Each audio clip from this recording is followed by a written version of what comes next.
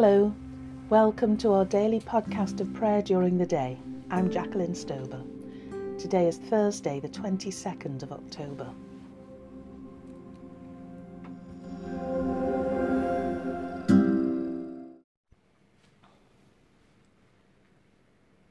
O God, make speed to save us.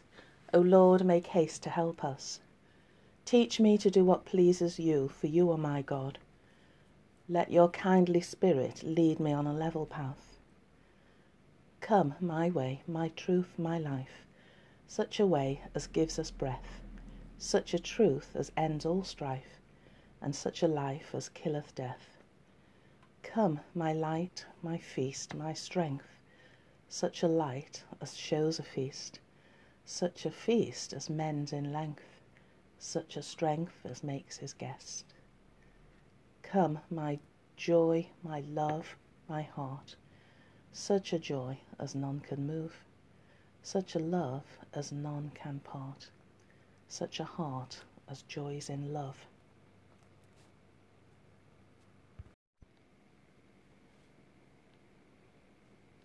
Our psalm is Psalm 113, which is a hymn of praise to God for his goodness. Psalm 113. From the rising of the sun to its setting, let the name of the Lord be praised. Alleluia. Give praise, you servants of the Lord. O praise the name of the Lord. Blessed be the name of the Lord, from this time forth and for evermore. From the rising of the sun to its setting, let the name of the Lord be praised. The Lord is high above all nations, and his glory above the heavens. Who is like the Lord our God, that has his throne so high, yet humbles himself to behold the things of heaven and earth? He raises the poor from the dust, and lifts the needy from the ashes, to set them with the princes of his people. He gives a barren woman a place in the house, and makes her a joyful mother of children. Alleluia. From the rising of the sun to its setting, let the name of the Lord be praised. From the rising of the sun to its setting, we praise your name, O Lord. May your promise to raise the poor from the dust and turn the fortunes of the needy upside down be fulfilled in our time also, as it was in your Son, Jesus Christ our Lord. Glory to the Father, and to the Son, and to the Holy Spirit, as it was in the beginning, is now, and shall be forever. Amen.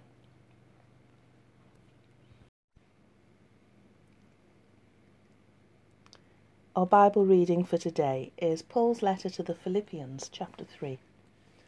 Finally, my brothers and sisters, rejoice in the Lord. To write the same things to you is not troublesome to me, and for you it is a safeguard. Beware of the dogs, beware of the evil workers, beware of those who mutilate the flesh. For it is we who are the circumcision, who worship in the Spirit of God, and boast in Christ Jesus, and have no confidence in the flesh, even though I too have reason for confidence in the flesh.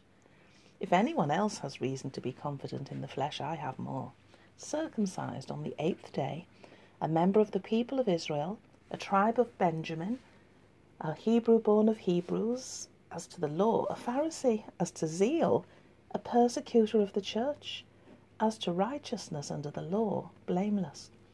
Yet whatever gains I had, these come to regard as loss because of Christ.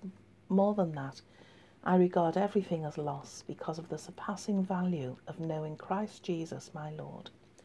For his sake I have suffered the loss of all things, and I regard them as rubbish in order that I may gain Christ and be found in him, not having a righteousness of my own that comes from the law, but one that comes through faith in Christ, the righteousness from God based on faith. I want to know Christ and the power of his resurrection and the sharing of his sufferings by becoming like him in his death, if somehow I may obtain the resurrection from the dead. Not that I have already obtained this or have already reached the goal, but I press on to make it my own, because Christ Jesus has made me his own. Beloved, I do not consider that I have made it my own, but this one thing I do, forgetting what lies behind and straining forward to what lies ahead, I press on towards the goal for the prize of the heavenly call of God in Christ Jesus. Let those of us then who are mature be of the same mind, and if you think differently about anything, this too God will reveal to you. Only let us hold fast to what we have attained. Brothers and sisters, join in imitating me, and observe those who live according to the example you have in us. For many live as enemies of the cross of Christ. I've often told you of them, and now I tell you even with tears. Their end is destruction. Their God is their belly, and their glory is in their shame. Their minds are set on earthly things, but our citizenship is in heaven, and it is from there that we're expecting a Saviour, the Lord Jesus Christ. He will transform the body of our humiliation so that it may be conformed to the body of his glory, by the power that also enables him to make all things subject to himself.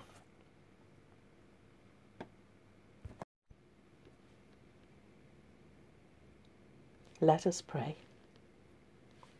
This is a prayer from Søren Kierkegaard. When the thought of you wakens in us, God our Heavenly Father, when the thought of you wakes in our hearts, let its awakening not be like a startled bird that flies about in fear. Instead, let it be like a child waking from sleep with a heavenly smile.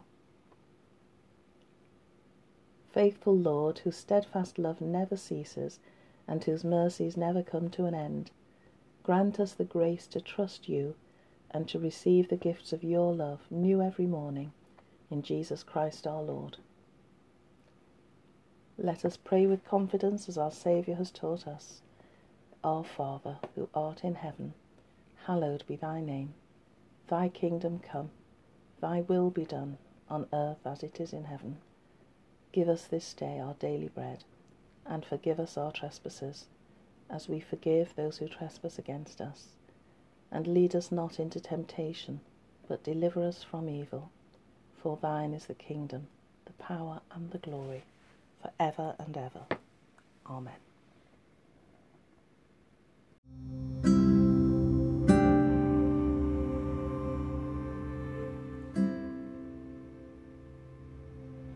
May God kindle in us the fire of love.